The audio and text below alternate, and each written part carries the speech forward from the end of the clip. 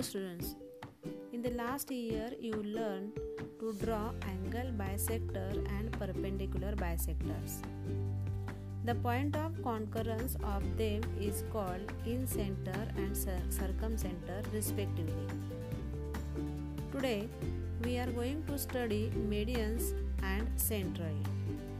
So medians means the line segment joining the vertex and midpoint of opposite side. We can draw three medians in any type of triangle. The point of concurrence of these medians is called centroid.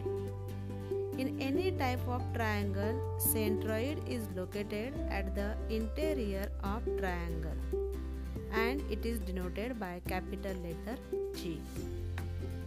Centroid divides each median in the ratio 2:1.